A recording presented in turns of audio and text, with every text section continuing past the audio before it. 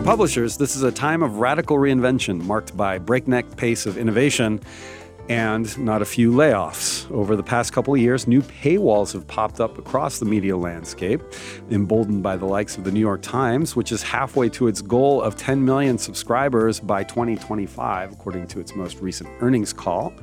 Still, others continue to tweak existing subscription models. Publishing executives talk about balancing scale versus reader revenue, how to convince marketers of the value of highly loyal audiences, and the true costs of customer acquisition for closed content ecosystems. I'm Brian Breaker, editor of Ad Age, and I love a paywall that's worth opening your wallet for. Last week, we held an event called Ad Age Next Publishing here in New York to bring together media executives from some of the best brands in the world to explore the industry's challenges and more interesting opportunities in subscriptions, in events, e-commerce, tech, and more. This podcast is a live recording of a conversation I had with three media titans about where we stand with the pivot to subscriptions. Joining me on stage in order that they speak were Pam Wasserstein, CEO of New York Media, Scott Havens, Global Head of Digital and Media Distribution at Bloomberg Media Group, and Nita Lassam, Executive Director of Ad Innovation at the New York Times. If you couldn't join us last week, you'll feel like you were in the room. Let's get started. I want to invite my first panelists to the stage. We have Scott Havens, the Global Head of Digital Media and Distribution from Bloomberg Media Group. That we lost the S on your name. Sorry about that. Nina. You guys can come up on stage. Nina, Executive Director of Ad Innovation at the New York Times, and Pam Wasserstein at Vox Media. New title, President of Vox Media. After that, Vox and New York convergence acquisition. So we're going to get started with that. Merger. Thank you, everybody. Thank you, guys. Is this on? Hello? So we heard opening remarks there. Scott, you're 18 months into paywall, and you, Pam, are a year in, I believe? It'll be a year in a couple of weeks, Yep. So, all right, what have you learned in a year at New York Media? Hi. So thanks Hello. for having me. So we launched a paywall. It'll be almost a year ago. It'll be a year ago in a couple of weeks, as I said. We did that as part of an overall revenue diversification strategy that we've been pursuing for, 3 or 4 years now. And it's an important linchpin of that, but there are other pieces as well, especially e-commerce has been a big growth area for us. So our paywall, obviously, we've been in the subscription business for 51 years. We felt great confidence that we have an audience that's willing to pay for our product, that we produce something worth paying for, and then over time we were looking at the market and consumer behavior, and other publishers, like notably the New York Times, Washington Post, many others, are teaching our audience that you pay for news, that you pay for premium news experiences. And our audience is also learning to pay for other forms of media entertainment, Spotify, Netflix, et cetera. Right. So it was all those factors that led to, we're going to pull the trigger and launch this thing. We wanted to build a paywall that was what we call dynamic. So it's, we have a couple, rather than like a flat meter. You have like a tiered structure. Yeah, we have a tiered structure. So if you're reading like big, big long form features of the kind that would be like a big print feature traditionally, although now we publish that kind of journalism online all the time as well as in print, then you're going to hit a paywall pretty fast. Right. If you're reading across our multiple digital brands, we think that that's another indicator of a propensity to subscribe. Right. So you're going to hit the paywall pretty fast. If you're reading only one of our brands, it's going to take a longer time because we want you to kind of get used to the idea. But if you're, a deep vulture reader, for example, like eventually we're going to ask you to pay. Right. So in this year, a lot of what we learned was more confirmatory, like that for example, that articles that people the people who are ultimately subscribing or tending to read are those long form features, or are experiences that really feel like us, that they're pretty differentiated, right, and highlight our sensibility. And what some of our most popular have been these like big scam stories. Mm-hmm. I mean, I think we're going to be hearing that word a lot today. Differentiated. I mean, if you have something that you want people to pay for, it has to be different. It has to be unique, and it has to be worth something to that person. And I think it has to be like aligned to your brand as well, right? And Absolutely. So it's like a very clear relationship between the thing you're buying and the person you're buying it from. Yeah, and so Scott, you are yourself 18 months into a paywall. Yep. You relaunched the site with a new design. You and I were talking before this event, and you said that you had underestimated the utility of Bloomberg.com. What do you mean by that? Well, it's rare that I'm positively surprised by anything in media. Yep. Usually, the reality of the numbers far underwhelm versus the model that everyone built to sell that new business. In this circumstances, we were way off.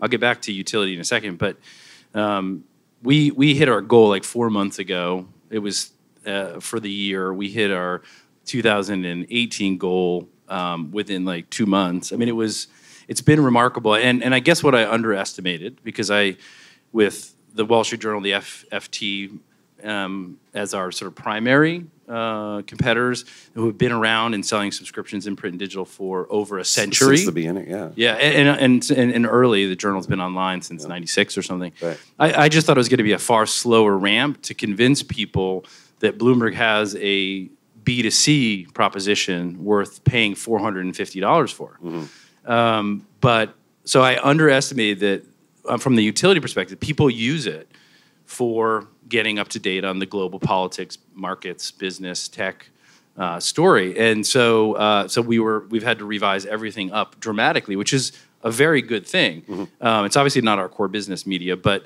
it's been really positive for the media group. So and along with business utility also comes, and this is what the FT and the Journal and others have benefited from for a long time, is expense accounts too. Let's be honest about it. People use our site as a business tool. Mm-hmm. There's a utility to it, and a good percentage probably can expense it. Not everybody has that. So anyway, it's been great so far, truly.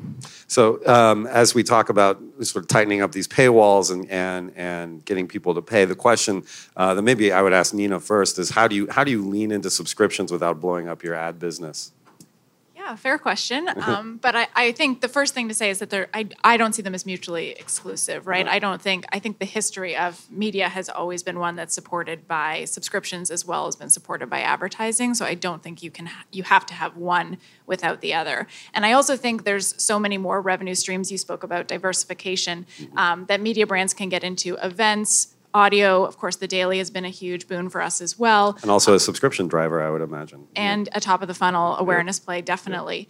So I don't think we should think of one versus the other, but both of them existing in tandem. And I think, as the person on this stage from the advertising side, I think building a subscription business is really important and valuable for advertisers. They're looking for an audience that is purposeful in being there, and that is something that a subscription publisher can offer to them. Mm-hmm.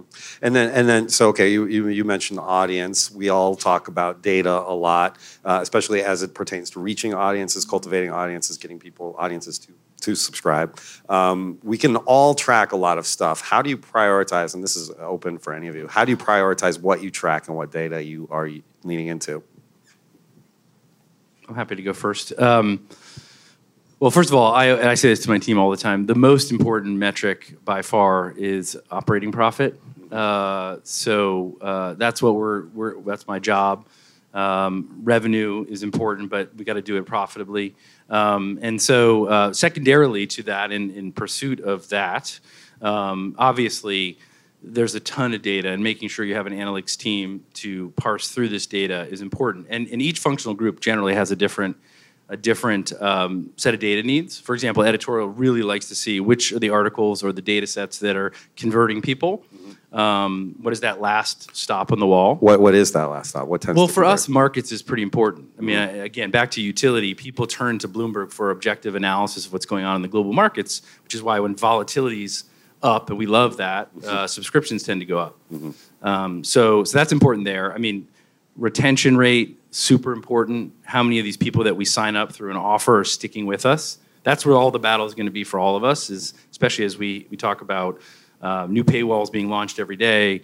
At some point, people are going to be saturated, and they're going to say, what am I actually using? Right. Otherwise, I'm going to cancel it. So we're going to have to prove that value. So we're watching retention super closely. And then the one that I have found, and I never thought about this until we launched the paywall, is the stop rate. You know, how many people are we slamming into the wall? We were also apprehensive about putting up a paywall in the industry for 20 years. And then we put it up and we said, 10 or 20 articles a month. Then all of a sudden, you weren't getting as many subscriptions. Then you start to lower the paywall and you slam more people into the wall, the stop rate. And all of a sudden, subscriptions start to take off. So we just needed to ask, is sort of my takeaway. But that, for us, is a key metric we look at.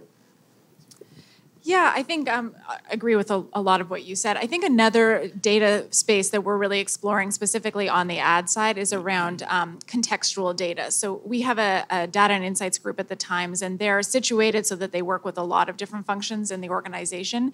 And one of the things that we've been working on is how we can look at the content of the article itself. What data can we glean from how people might respond or react to that? And what are some of the data products that we can build there that are useful in advertising context? So definitely a lot of what you mentioned on the subscription side, but there's a lot of other things happening in the data space as well.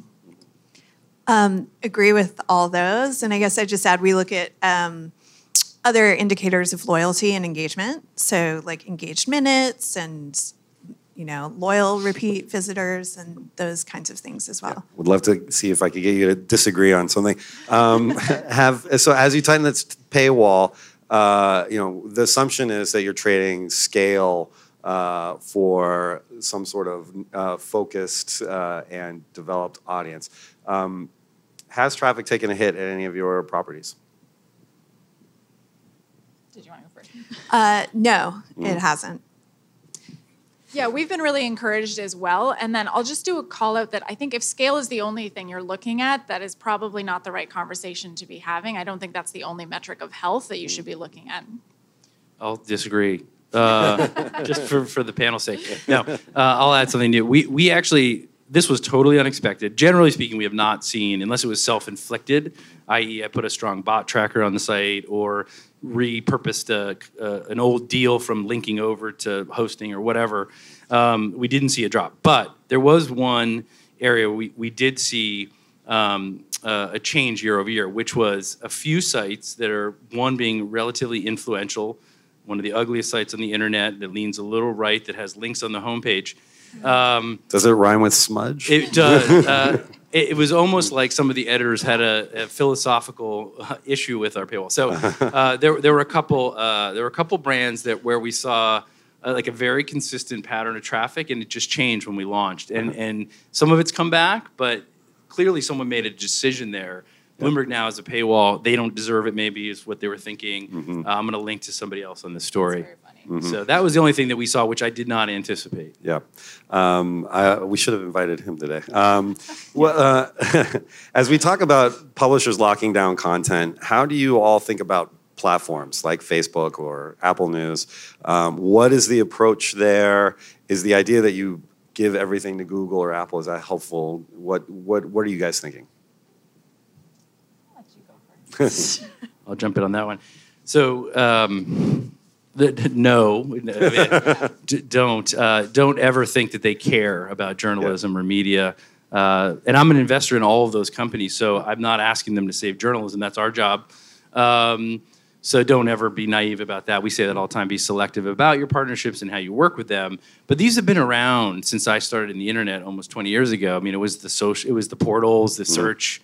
It was then social media and then Messenger. And guess what? There's another platform sort of emerging, which is the OTT ones, where you've got your Hulu, and obviously YouTube's been around. And you guys have a streaming play, right? We do have a streaming play. We also have a ton of video and TV, and and a lot of, you're not doing the pivot to video, or maybe you are today, but we all did that for the last 5 years to varying degrees of success. Well, the pivot to subscriptions in a lot of respects a reaction to the failed pivot. I think that's right. But those guys like Roku, Hulu, et cetera, and others that are being launched daily, Disney Plus, 10 million yesterday. Now it's not an ad model yet, but it could be. That's going to be another one to deal with. So they're never going away. They just sort of change faces and technology. So we got to learn how to figure it out. Never before in the history of the world have we had an audience to reach so quickly and so broadly. So you have to think about it as a broad marketing platform, acquisition platform, and sometimes you can make money on it too. Yeah, I think that those are all really good points. I also think it's interesting to see a lot of the platforms seem to be prioritizing in their algorithms originally reported journalism over some of the user-generated content that we all started when Facebook and Instagram and all these players first launched in the space. So that, to me, is a positive shift, an interesting one that I think all publishers are paying attention to. So I think, generally speaking, with regard to platforms, you just need to understand what your objective is and what your expectations are. We're, for example, participating in Apple News Plus. We're participating in the Facebook News tab. Facebook journalism project, yeah. Yeah, and in both cases, we felt that maybe we were reaching a new audience that we weren't reaching organically. And so that was kind of like a top of funnel marketing opportunity. And then the idea that these platforms, for example, Apple News Plus, I think probably helped goad Facebook actually into creating a product where they were paying for journalism. Are you all three of you involved with the Facebook project? Yes. Yeah. Yes. So, I think that the encouraging the behavior of, hey, this stuff is good and important and people should pay for it, is of value. Okay. So a couple of you referred to this as almost as a marketing opportunity. How are you guys spending more or differently on marketing with this new subscription push? Has that changed the way you market yourselves in your journalism? I think the brand efforts the New York Times has done, that's not in my jurisdiction at all, but I think is pretty special and extraordinary. I'm a huge fan of the Truth Campaign. I think it's 3 or 4 years now that's been running. This is with Droga, right? Is your agency? Yeah. And so that's TV spots, it's display advertising, it's out of home. It's also been some really interesting activations, and it's highlighted the breadth and depth of our journalism, local, climate, sports, politics, of course. So that is definitely a huge endeavor on our part. I think on the advertising side, it's been interesting to acknowledge how that investment and purposeful look at our own brand has been interesting to other brands who want to work with us. So that's been really encouraging. Mm-hmm.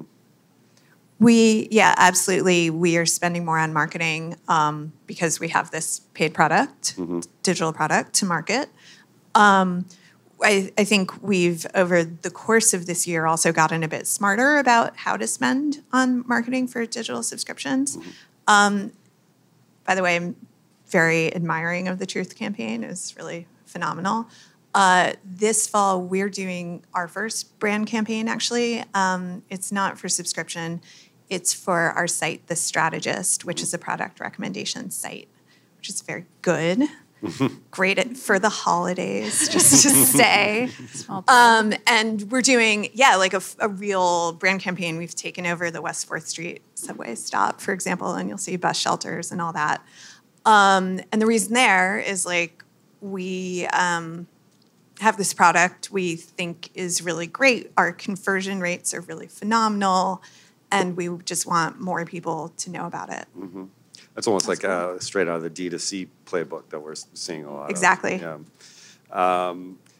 Exactly. So New York Media obviously is a suite of properties, include New York Magazine, Vulture, The Cut. You were acquired by Vox, and hence your new title, President of Vox Media. Congratulations. How does New York plug into Vox now, and vice versa? What are we gonna see happen there? It's really, we did this merger because I think on both sides we had these strong, increasingly diversified businesses that were quite, as we delve deeper, like very complementary. Complementary just in terms of like the verticals that we're in, the categories that we're in, both editorially and in advertising, probably our strongest areas. They're complementary in the ways that we've diversified. We've especially leaned into subscription and e-commerce, and we're sort of early days in like developing for television, podcasting, live events, and Vox has been very strong in television and live events and podcasting in particular. And so in combination, we are, the plan is to accelerate all of those things in a cool kind of growth synergistic way. And then on the advertising side, it's like in part because of the integration of all these channels, we think it's going to be like a one-stop shop for kind of the best. Sorry. But like you're all the best. The best experience for marketers to kind of get whatever they're looking for around premium content and audiences. Right. So, Scott, you sort of alluded to this earlier. Every day someone launches a new subscription offering, we sort of get one step closer to the saturation point. What is that point? In the end, if the Times is teaching audiences to pay for content, will audiences ultimately just pay for the Times at the expense of other outlets? Where does this road go? I do think over the next couple of years, we're all going to look at our monthly credit card charges and say, oh my God, I've got 15 OTT online digital media platforms that I'm paying for, and really I've only hit 4 or 5 of those. So I think there'll be like this wave of like positivity and euphoria for a few years with a lot of us. And then I think people are going to value, is there value there? So I see tough roads ahead for those that are not acutely focused on serving that customer, making sure they're happy and adding utility to their lives. Why did they subscribe to you in the first place? I won't comment on whether the New York Times wins or loses there, but I think there's an interesting question about what place does a holistic or broad media platform like the New York Times or the Washington Post or the LA Times have alongside the really deep niche players in business or sports or music or whatever. You'll probably have a mix of like one or two, but I think like the Times, I love the Times, I get the Times, I'll always pay for the Times, but their sports and business coverage is not serving me well enough. So I have to read Bloomberg or The Athletic or the New York Post or whatever. So I'm happy to have 3 or 4, but we're not going to have 15. So yeah, I think there's retention which is what I brought up before, is going to become the most important thing. How do you make sure that they don't leave you? Because the cost of acquisition is exponentially higher than the cost of retention. Mm-hmm. I think we'll also see a lot of this outcome of competition happening with the streaming wars, right? I think we're all watching Disney Plus and what's going to happen with some of the other players in that space. It's sort of like a canary in the coal mine for you guys a little bit. And then there's so many direct-to-consumer brands that are built off of subscription models, specifically, I think, in the last couple of years. So there's a lot of other proxies out there that we can look at. But I agree about the credit card statement. If you'll indulge me an anecdote, my mother texted me the other day to ask if she did one of those apps that looks through your credit card statements to see where everything is being spent, and asked me if I still wanted my subscription to 17 magazine. So, which was very sweet. I'm sure. Right. So I'm sure it's going to a house we lived in many years ago when I was a kid. So, but yes, absolutely. People are going to have to make judgment calls about what's bringing them the most value. Yeah. And just to add to that, I think that we need to be really clear about like what job we're performing in people's lives and like why it is that they are coming to us. It's evident, it seems, early days still, but a lot of people have OTT subscriptions and they're still signing up for Disney Plus, and because that is like, it's a compelling offering, and maybe it's, oh God, I have kids, or whatever their reason is. Like there's a specific reason that they are taking out their credit card and doing that. I think, for a brand like ours, we are focused on being, maybe not your first read, but your absolute favorite read. And so highlighting like that aspect of the identity connection, emotional connection, I think that's really important. So as national and global brands, you guys are able to sort of command this audience and these subscriptions and do world-class journalism at a national and global level. How much do you think about local journalism and the sort of spreading news deserts in the middle of the country that are maybe not served by a pivot to subscriptions? Well, you do an excellent job of local journalism, and I'm, as a reader of the news, I think, and a person who's interested in the media industry at large, I think we're all very concerned about what's happening and around local journalism. I think that New York Mag does an excellent job. I think the Times investment in its metro coverage has been really exceptional. The investigative pieces that are coming out of that, I think, are pretty extraordinary. I do think I have read about several different models that people are exploring. And yeah, I mean, I think we're kind of all waiting to see. We partnered, thank you, relatively, we do a lot less local journalism, frankly, than we used to, in part because of the market pressures of the digital world and in part because of also the opportunities of the digital world. Like, we want to be leading a national conversation, and so we've mostly focused there, but are concerned about the quality of local reporting, even in a market like New York City, which is insane because we are the center of the media universe in so many ways. So we partnered with a not-for-profit called The City that started earlier this year, which I think is an interesting and perhaps even replicable model for a kind of private, for-profit, not-for-profit partnership. We help them on their back end, basically. So they're editorially independent, but like we did design work for them. They publish on our CMS, and we do some joint projects with them in the way that we also work with like the Marshall Project and ProPublica, for example. Yep. I think personal concern for local news, no question. I don't have an answer to the model, the business model there yet.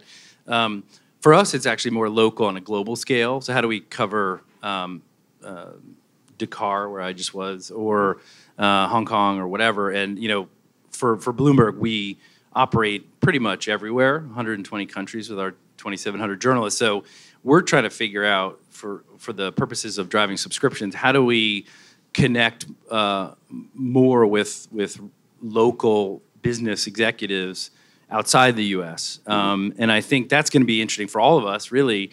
When we saturate the U.S. market, we've got to get beyond our shores. Many of us have most of our growth early on in the U.S.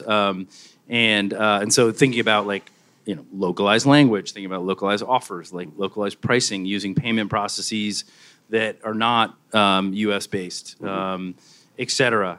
So that's going to be interesting and fun. We're, for example, investing in people in Europe and Asia to focus on subscriptions next year, since we're globally focused. Interesting. We've got just a couple minutes left, but I'm happy to open it up if anyone has any questions for the panelists here. I see a hand back there.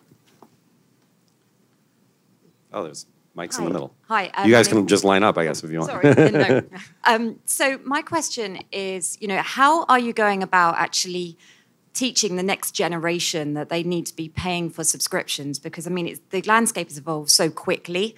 And I think just being able to go into schools, being able to educate the children that this is a necessity, that they need to have access to news, basically. I can give one example of something that the Times is doing, which is in the Daily. If any of you are listeners, you've probably heard our marketing campaign that we've been doing around subscriptions, which is the Daily is free. It's available to everyone on multiple platforms, but we have journalists speak about the importance of subscribing to the New York Times in order to produce the content that is on the Daily. So you had mentioned earlier that reminding people that it costs money and putting that message out there actually does have a pretty good return. I'm not too worried about it myself. I think there probably was a lost generation in there and I was like on the bully pulpit for this content has to be free for like 15 years, railing against the Cirque team. we lost a bunch of people there who probably are going to be tougher to convert, although we're seeing it. I think this new generation, through their mobile phones, they're pretty happy to sign up for things, Spotify, whatever. I'm not terribly worried. I think ultimately, but it will come down to, is it meaningful for them to subscribe to these things? And I think we'll be okay there. So a question on pricing. It seems all of the subscriptions are using all-you-can-eat pricing. There was an interesting article, I think, just yesterday in the Harvard Business Review by a pricing specialist saying that that's a very ineffective way to price and that it doesn't address the value to consumers that have different value propositions. So what I'm wondering is, to what extent is anyone looking at alternative models that are more variable to the user? And I realize there's dynamic pricing on the acquisition side, but I believe they all just go back to the same flat standard price eventually. And the point is that pricing people say that's not a very effective model. So, is there thought of alternatives? There's no question. I think all of us are leaving a ton of money on the table right now. But I think I do feel like we're early on in the evolution. For us, 18 months. So we're testing offers right now on the acquisition side. As you know, we're all doing this. But what you'll start to see, I think, are more tiers, more additional products to add, maybe gasp our own bundles over time as well, and hiring of people that understand this, including economists and people that understand pricing, into our teams. There's no question that we've been using sort of a rudimentary tool so far. Yeah, we do some bundling. The NYT cooking product and the crosswords product are things that you can add on at different price points as well.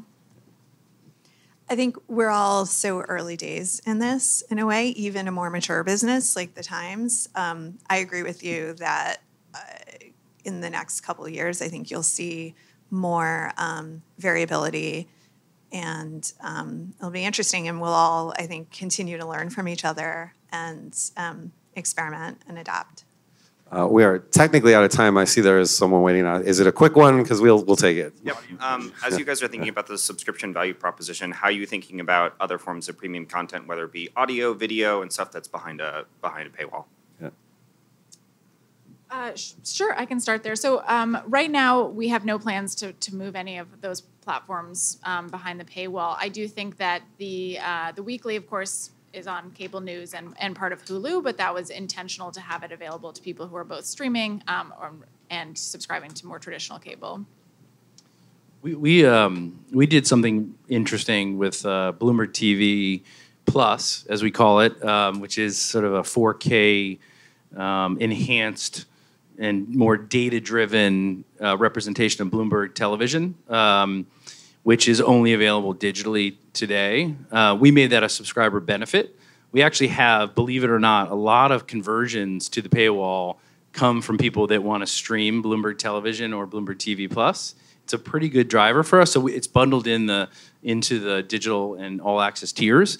So we see opportunity in doing things like that. Live events we've bundled in. That I think is sort of nice to have, but not a must-have yet until we start doing events where our subscribers at scale can get what they want from these live events. But I see tons of opportunity. We haven't done the paid audio podcast thing, but we do have newsletters for subscribers only, which have incredible open rates and high subscription rates. So 100% back to retention. If that's the most important thing for all of us, we're going to have to keep adding new value to the subscription, or they're going to potentially go elsewhere. As I think about just consumer revenue opportunities broadly across the combined Vox Media, New York Media portfolio, I look at, we have over 17 million monthly downloads for podcasts, for example, like windowing podcasts, giving, some kind of early access opportunities. You see other publishers who do, for example, Slate has Slate Plus, where the audio, member-only audio extras is I think a big part of why people are choosing to subscribe. So, as Scott said, between audio, events, newsletters, I think there are a lot of tactics that align with, you have to think about why your audience is coming to you and what they find valuable, right? And that may be very different across different brands. So I think understanding that and then sort of setting up a value proposition that makes sense in that context is the way to go. Great. And unfortunately, that's all we have time for. Thank you so much.